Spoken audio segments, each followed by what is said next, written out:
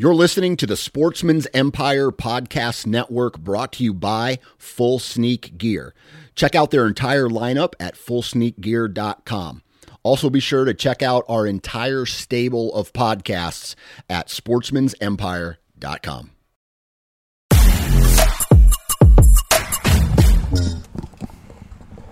I never even re-listened to these, so I don't know how much mic noise makes it into the show. But it's minimal. Your mic is so high now. What happened? Hang on. So, but I never know like how much of that makes it in. I'm sure they do a great job cutting it, though. It's minimal, yeah. One time Dan drug it all the way, halfway across the table. Dan. It was a little much, but. It's like the beginning of Sling Blade where he's just dragging the chair. You're probably the only person that knows what I'm talking about. Man, it feels good to be back. Boy, I tell you what. did not realize it when I planned this vacation, but I was out for 12 full days.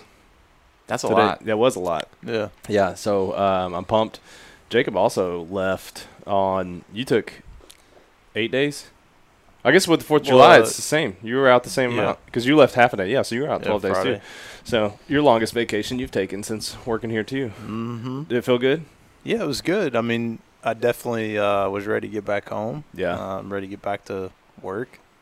Anytime I go on vacation, it's relaxing, and then you start thinking about everything that's piling up on you. Especially with Send It Slam on Yeah, the horizon. Yeah. Right. It's not just that, dude. After so much of my kids, I love my kids very much. But Preach. this morning, they're just exploding against each other. Every little thing was friction, and my son was having me change out the batteries on something, and as I'm doing that, he's getting mad at his sister for something else, and I'm tired of solving 7-year-old problems. The way Liz frames it up is, with children, it's not a vacation. Yeah. It's a trip. It's a trip. You're literally just moving life to another That's right. location. You're still doing all the same stuff you do. Well, and it's a real vacation is just the two of us going somewhere to relax. And anybody with kids knows, when you move to a different location, it's stressful. You have none of your normal stuff that you need. You find out you forgot something. In fact, on the way up to where we went last week, we forgot 2 things. So I spent an hour within 8 miles of my house because we went up, we went back. And my poor wife will never hear this story. I may have an in-law that listens every now and then, so don't tell her that I'm ragging on her. But then we got all over to Indiana, and then she's like, I forgot the something, and we had to go back. I was like, you can't buy one of these there? She's like, I can never find my brand of whatever. I don't remember what it was. So we go back again. So... Not a hot start, Brad. Not a hard start. I was a little salty about it for probably the first 2 hours of the drive. We didn't forget anything this time. You did a bunch of surf fishing, right? Yeah.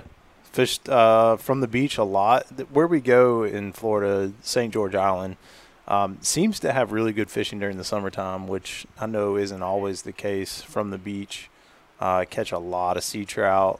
But then what's cool about the island is the intercoastal water behind it is grasses and marsh and oyster beds, and just it's red fishy as redfish can be. Well, it's like bass fishing almost. Oh, dude, it's because then you're targeting structure. It's everything that I'm used to from fishing around here comes into play. A lot of the same lures. I'm using super flukes and stuff that I use here, and we rented a couple kayaks, and so there's really easy access through a state park down there. The only thing that sucked about it is it doesn't open until 8 o'clock. So me, I'm up. Yeah, I want to be there up. at 5. Yeah. So I'm antsy waiting to be able for the park to open, and we go down, and my brother-in-law decides to go with me. We take a 3-person kayak, which was touch and go when we first put it in the water. I've never seen a 3-person tandem. It's basically a It's canoe. huge and heavy. Yeah. Completely Like an ocean? pointless. Yeah. Yeah. And How do you not hook each other's necks when you're I did fly fish for a little bit and popped him in the nose. Oh, nice. Luckily, the hook didn't bury. You didn't set. You didn't get a hook set. But so we go down there, drop the kayak in, start paddling past these oyster beds. I'm gonna roll this back. The day before, I knew I was going to get out, so I went and scouted with my son in the afternoon just to see what I could see as the tide was coming down. And I saw the biggest redfish that I've seen in person tailing out on this oyster bed. 2 of them. I could see them from the road as we came in. They were that big. I was like, oh, this is going to be good. So we fished there for an hour and kind of scouted, just seeing where I could see fish. Huge fish. Huge. And so I knew going back the next day, our odds are good that there's quality fish in the area. So he's not really an angler. He doesn't fish like this, doesn't really fish a ton at home anyways. And I get him out in the boat, and he's like, I'll just paddle you around, not a big deal. So we're not really catching anything early on, and then we start, as you see the tide coming up, you start hearing tailing fish up in the grass. You can't see them. It's like hearing a buck. What kind of grass? It's Spartina grass. I don't know what that stuff is called. It's some kind of grass. But is it like super thick, or is it like wavy? It is reedy. Okay. Is how I would describe it. So anyways, just imagine you're hunting and you hear a buck scraping back behind you and you have no idea where it's at. It's that kind of thing, because you hear fish, and sometimes you can hear that they are sizable, just the noise that they make. And so we're kind of working our way around, not getting any bites, fly fishing, not getting any bites that way. I switch over to spin fishing, and I'm throwing a fluke. I threw a fluke, and then with some Procure scent attractor, basically like put up in the middle of the fluke. And so I'm popping this around the edge of the grass. I get one little bite, and I'm like, okay, maybe there's something to this. Then I hear and see a large commotion like 3 feet back into the grass. Like it was coming out? No, it's back in there. As the tide comes up, they get back in this grass and just stage and chase food. And so I see this tail. And that was weird. Wow. All right, we'll turn that off. I'll watch some Hulu. Hulu. So I see this fish, and I tell my brother-in-law, I'm like, dude, there's a really good chance I get hung up casting back in here. If I hook this fish, I'm getting out, because it's 3-4 feet deep. What kind of I'm sorry, I was distracted with the fan and the Hulu and all that going on. What rig did you say? I heard you say you put something on it. I missed what you put on. Yeah, it's a super fluke. Okay. So it's a soft plastic jerk bait, and then Procure makes like an attractant that's a gel that you squeeze on there, and you can rub it, whatever you want to do. So I use on my food. Yeah, you add that to your tacos. So the great thing about those super flukes is they have a cavity up in the middle where the hook goes through, and so it's perfect to just lay down a line of that stuff. So I tell Aaron, I'm like, dude, I'm going in after this fish. If I hook it and it's huge, like I'm getting out and chasing it. This could be a good fish. And I toss it back into the grass. Are you in the front, middle, or back? I'm in the back. Okay. So I'm casting like over his shoulder at this point, and it takes like an aggressive. You see the tail turn, takes the lure, and then I feel the weight of the fish, and I'm like, okay, it's on, And he's back. She, I actually don't know what it was, is back in this grass, and this is that point where if you fish around woody cover for bass, where you're hooked and you're just like, stay connected. Yeah. Stay connected. Mm-hmm. I'm trying to, I for some reason didn't put on anything bigger than 15-pound test, which seems kind of crazy, but usually you're like 25, 30 pound on these fish. So I'm just kind of like pulling a little bit, trying to get it out. I don't want to yank on it, don't want to horse on it. And so he starts paddling up towards it kind of casually, so that I can try and get line back on this fish and get leverage on it and get it out of the grass. And it's trying to nose its way back up, and I'm putting counter pressure on it, and finally it turns and comes out and goes under the front of the boat. So when it turns and goes under the front of the boat, I currently have a fly rod across my lap. He's got the paddle out there.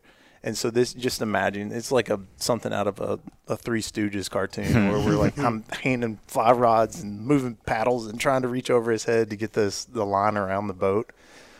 Takes off, goes right for the oyster beds. So then again, I'm like, please don't rub off. Please don't rub off. Just stay connected, stay buttoned up. So, I mean, that was probably like a 5-minute fight. Feels like 20. Get the fish in. It's the biggest redfish I've ever caught. And by redfish standards, and especially even in this area, it was not huge. 27.5 inches, 6 pounds. So, I mean, it's a good size. Big fish. And the way those redfish look is they've got shoulders. Yeah. They're thick. And so, I got it in, took some pictures, got it back in the water. It was a keepable size. I did get some chastising for that. I was gonna ask. Yeah. You redfish guys, man. It's like I don't know. So the night before we were prepping, and I was kind of laying out for him, like, here's what to expect. Here's how I'm going to fish for him. And he asked, are we going to keep them if they're keepable size? What's the size limits? And so they have a slot limit on redfish where it has to be, it's like 18 to 29 inches. There's a slot. Are the breeders bigger than 29? Yeah. Usually why. Yeah, like the better fish. And then the lower size, it could be because they had an over catch and keep on that size, and so they're trying to rebuild that population. So they'll move those slots around. Yeah. And he was asking about it, and he said, well, why don't we just, we'll take a cooler. And I'm like, I don't know. It's kind of like fishing for largemouth for me, and I don't really go with the intent to keep them. I want to catch a big one and send it back to make babies. And this one was it was 2 inches. So I think 29 was the top end of the slot, and so 1.5 inches under, so could have been eaten, but I decided. It's supposed to. You let it go. Yeah. Okay. I didn't know where the story was going. I know. I'm like, did you bring a cooler? Why I didn't take a cooler, and So- it was one of those like, well, there's limited space on the boat. See, that's where like you and I differ on a few things when we fish. A, you're better at it, and like I suck. But when I go out, I'm like, I want to eat literally everything. Like anything that comes in the boat, I'm like, can we eat it? So if I had caught this same fish on the beach in front of our house, it had been like on the grill that night. Yeah, because it's the ocean. I get where you're coming from. Yeah. So, it's like back in this grass, it's a different experience. If you have not fished from a kayak on the bay side in saltwater for fish that you can see tailing and eating, you've got to do it. It's an adrenaline rush just seeing them. I'm going to do that next time I go down and hire a guide for that. Like I could have done it with this trip I got coming up, but we decided to go offshore, which I don't regret. I've never. You love that kind of fish. I love it, dude. Yeah. It's like, for me, fighting a 10-pound plus fish is just literally the best thing in the world. Like It's pretty sick. Yeah. So did you have any more fish stories? I had a pretty good time up in Michigan. The rest of the stuff was a ton. I mean, I caught an absolute crap ton. You did a bunch of surf sea fishing, right? trout. Yeah, just out in front of the house, it's always fun catching them on fly. I told Braden I got tired of catching the trout, so Which must have been like he caught a lot. 60 plus. Yeah. Right. Well, and so I've gotten now to where I know how they're fighting what the fish is, and so I would. It's another trout. That's Yeah, I had a fun that's one. where Caught we a lot ended of up fish. with sheep's head. So You just kept getting them. Yeah, I went up and fished with. Every time I go, me and Mike try to do something one day. And in the past, I've struggled because, like, if it's a good beach day, my wife just really wants to go to the beach. You only get so many beach days up there. And in Michigan, like, you may get 2 days that are just too cold for the beach, because it's like in June, people down here and further south don't realize how cold it can be up there. I mean, I've been up there in August, and like you get a surprise 38-degree morning. Oh, what? Yeah, dude. Yeah. And if the wind is blowing south, the water will be sometimes in the high 40s. What? Yeah, it's like, so we got lucky and had a couple days where it was in the high 60s, which is still cold for like Florida standards. Yeah. Oh, yeah. But up there, that's like a good beach day. No kidding. But we had a bad beach day. It was cold. Like it was 56 degrees when we went out on that morning, and we were targeting walleye and catfish mostly, and then knowing that we would end up with some sheep's head. And you probably know this better. I've fished for walleye twice, and I've yet to catch one with Mike, funny enough. Yeah. And what I've learned is fishing for walleye, you're going to hit catfish. Like we always hit the catfish with the Hottentots. Yeah, because they're down deep. They're down deep, and they're predators. I mean, they're hitting anything coming by. And so we put in, and like right out of the gate, Mike's brother-in-law Sam was like, actually, this is funny, but we're already on the first hole that we're going to fish today. And I thought walleye we were going to be using like some big gnarly bait. And he's like, here's your tiny. Well, it's just worms. He does his hands out night crawlers, and we're like, I'm like, okay. And I mean, little hooks. So he's like, just drop them in, and we're just going to float with the current. And I was like, okay. And we just start hitting sheep's head, smallmouth, rock bass, like little ones, just like to the point where it's like you said with the trout, it's like, okay, we're only hitting dinks, so why don't we go chase some big fish? So it was insanely windy. I mean, we're getting 30-mile-per-hour wind gust, which on a like short bass boat, like a really small one, and it makes it really tough. But we go 2 miles out towards the big lake, and we start trolling probably with the last mile to go for walleye. And dude, we were joking like, okay, everybody gets a different color hot and top. We'll see what the walleye are biting. And like, we got all these plans. We go for a mile and nothing. We had 2 bites, and it's like, what is going on? You know, the guy, Mike knows a lot about fishing, but Mike's brother-in-law is out. It sounded like 4 days a week fishing. Dude was super knowledgeable. I mean, he might as well have been a guide, you know? He's been doing it his whole life, knew the river front to back. And he's like, right here's where I start hitting them. And nothing. And then, you know how it gets. You're sitting there, you're just trolling, which is what Jacob hates. Yeah. Well, it does. It's boring until it's not. In some scenarios. It is boring until it's not, though, Yeah. right? Like, that's what you hate about offshore. It's like you're just sitting there holding the rod and not doing anything. But when they hit, it is insane. We went a mile out, and right where Mike and I hammered them last time, I got a hit that almost ripped my rod out of my hand because I wasn't paying attention, you know.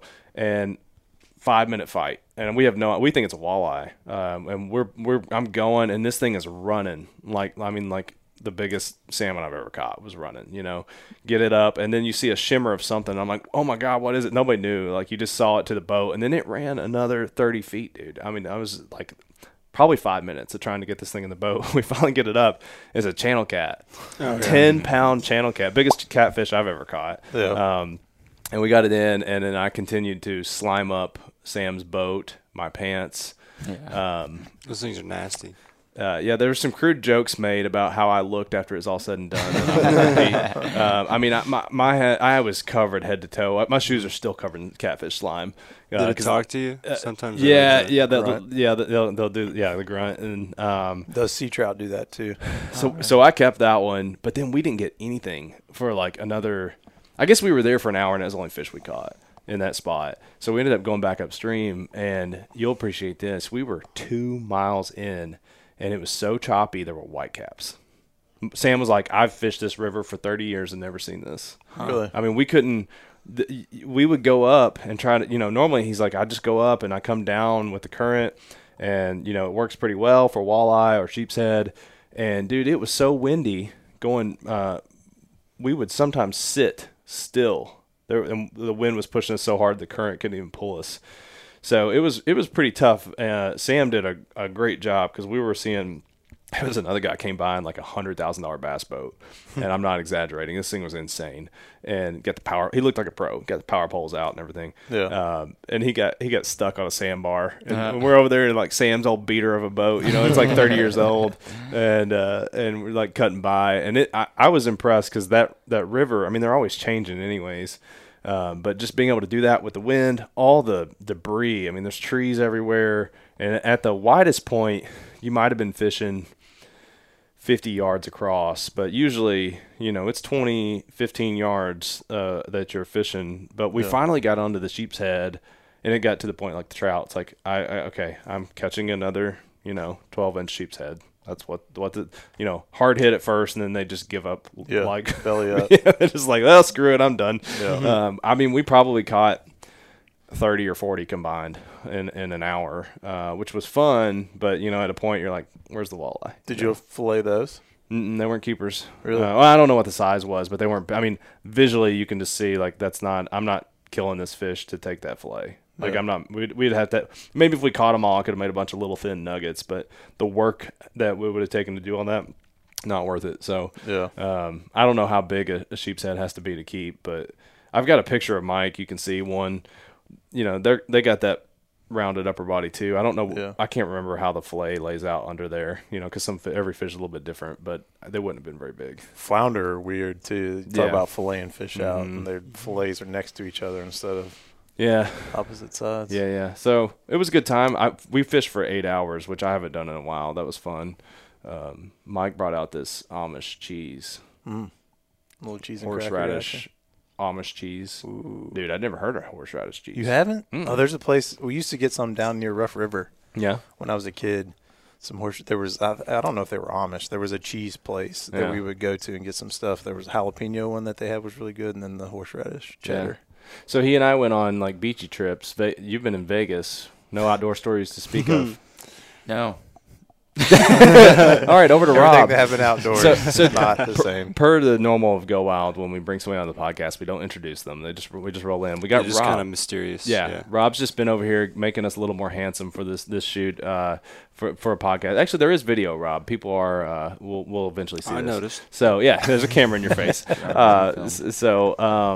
Rob came on as our event planning intern. And what school do you go to normally? CU Boulder, Yeah, Colorado. So, but you're from Louisville, right? Yeah, I grew up in the Highlands. Yeah. So we hired Rob to help with Send It Slam, and he's been awesome. What's it been like working at Go Wild for? What, you've been here like 5 weeks, 6 weeks, something About like to that? be the 6th week. Yeah. Okay. And then you got to I think. Is Monday your last day or Tuesday or something next week? Like through a little Whenever bit. we're done. Yeah, whenever we're done. As long as you'll have me. I like it. We'll let you go in December. But no.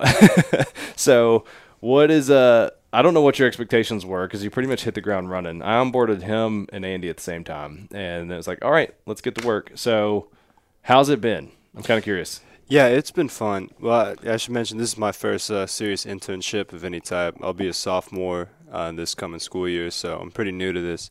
And it was great. You know, I expected like a lot more emails, a lot more like getting coffee and stuff. But like on our first day, literally the first day of the internship, we went to have lunch with, if you know, Forecastle is a huge music festival here in Louisville. It was recently bought by the people that own Lollapalooza and Bonnaroo.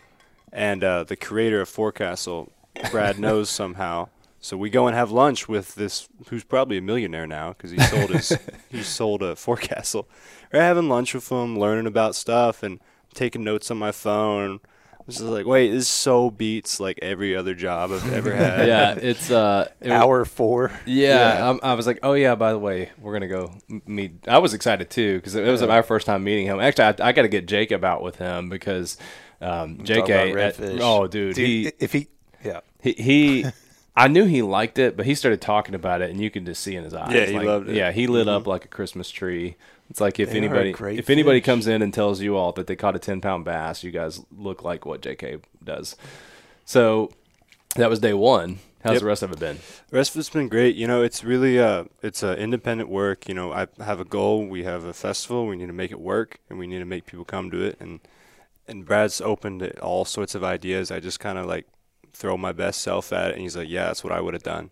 And I feel like a lot of it is just you know, figuring it out. Yeah, that's what I always try to tell people of. Braden knows this well because he's come in and kind of worked his way through several different positions at this point, and we don't handhold, which makes us not a great place to learn sometimes if you need that. Mm-hmm. But if you're a person who, you know, exemplary of him and anybody really, like anybody that's made it any amount of time here does this, but Braden's sitting here, I use him as an example.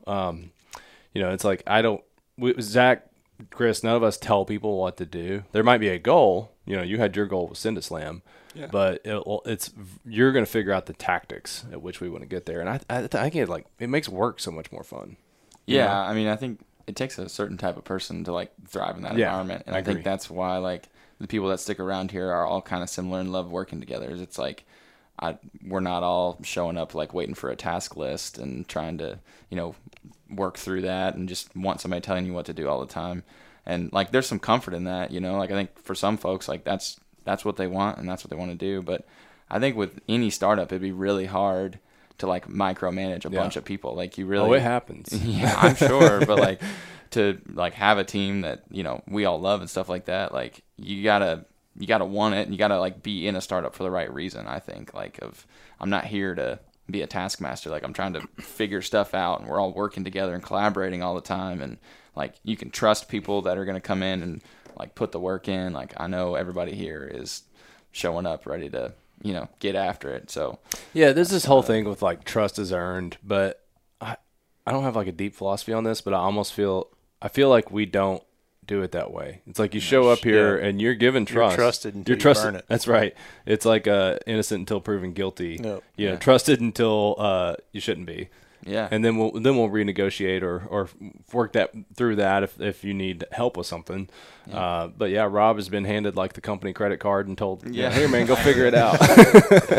and I hope to not see like $600 worth of liquor purchases show up car later, parts. Right? Yeah, car parts. It'd be car parts with this Gasoline. guy. Yeah, what are you driving out there? Oh yeah, that's a 1971 Chevelle.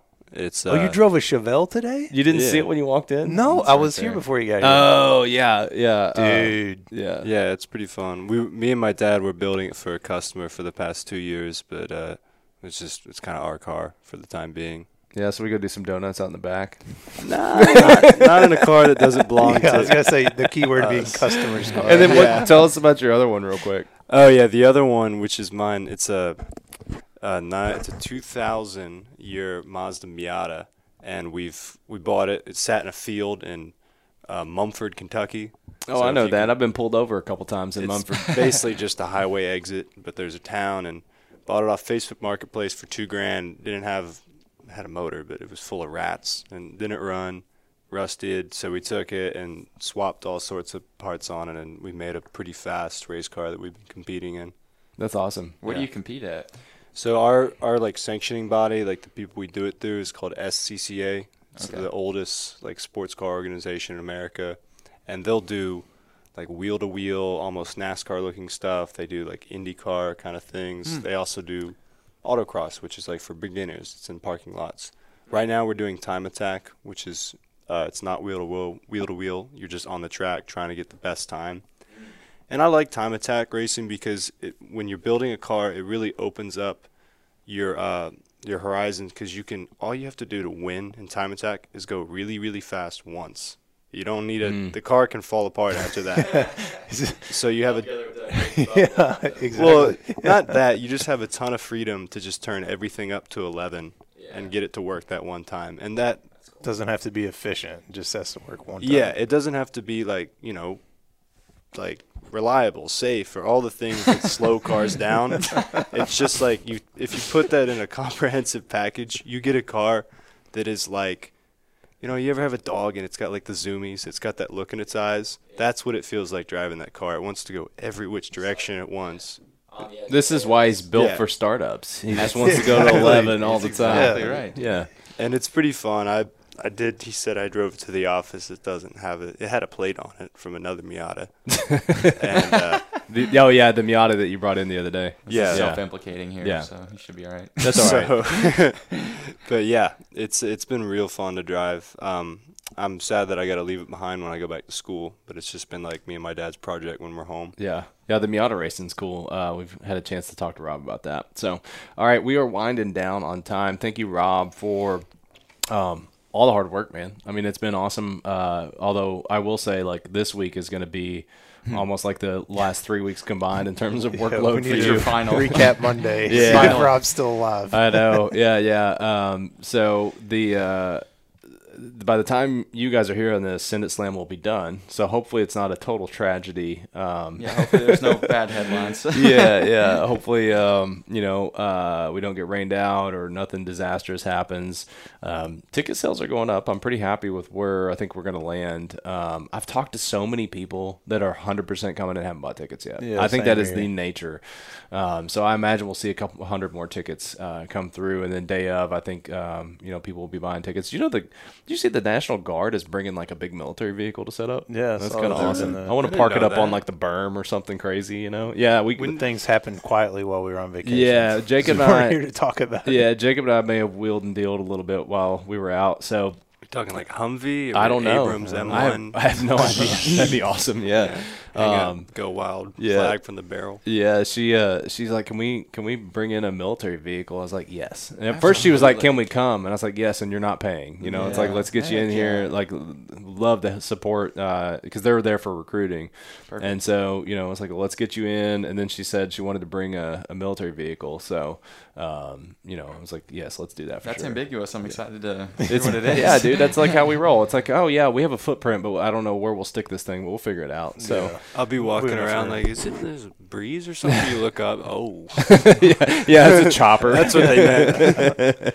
Yeah. So all right, log this on Go Wild. Tag us. You're on Go Wild now, right, Rob? Yeah. Okay, that's making sure. I couldn't remember. I thought we covered that. So we got. Are you under Rob or William? It's Rob Player. All right. Player. So we got Rob Player, Braden Ware. I almost forgot your last name. It's 12 days, and I forget who you are. I've only been here a few years. I know. Yeah. In startup years, that's a long time, though. We got Jacob Knight and Brad Luttrell. Thanks for listening. See y'all. See you.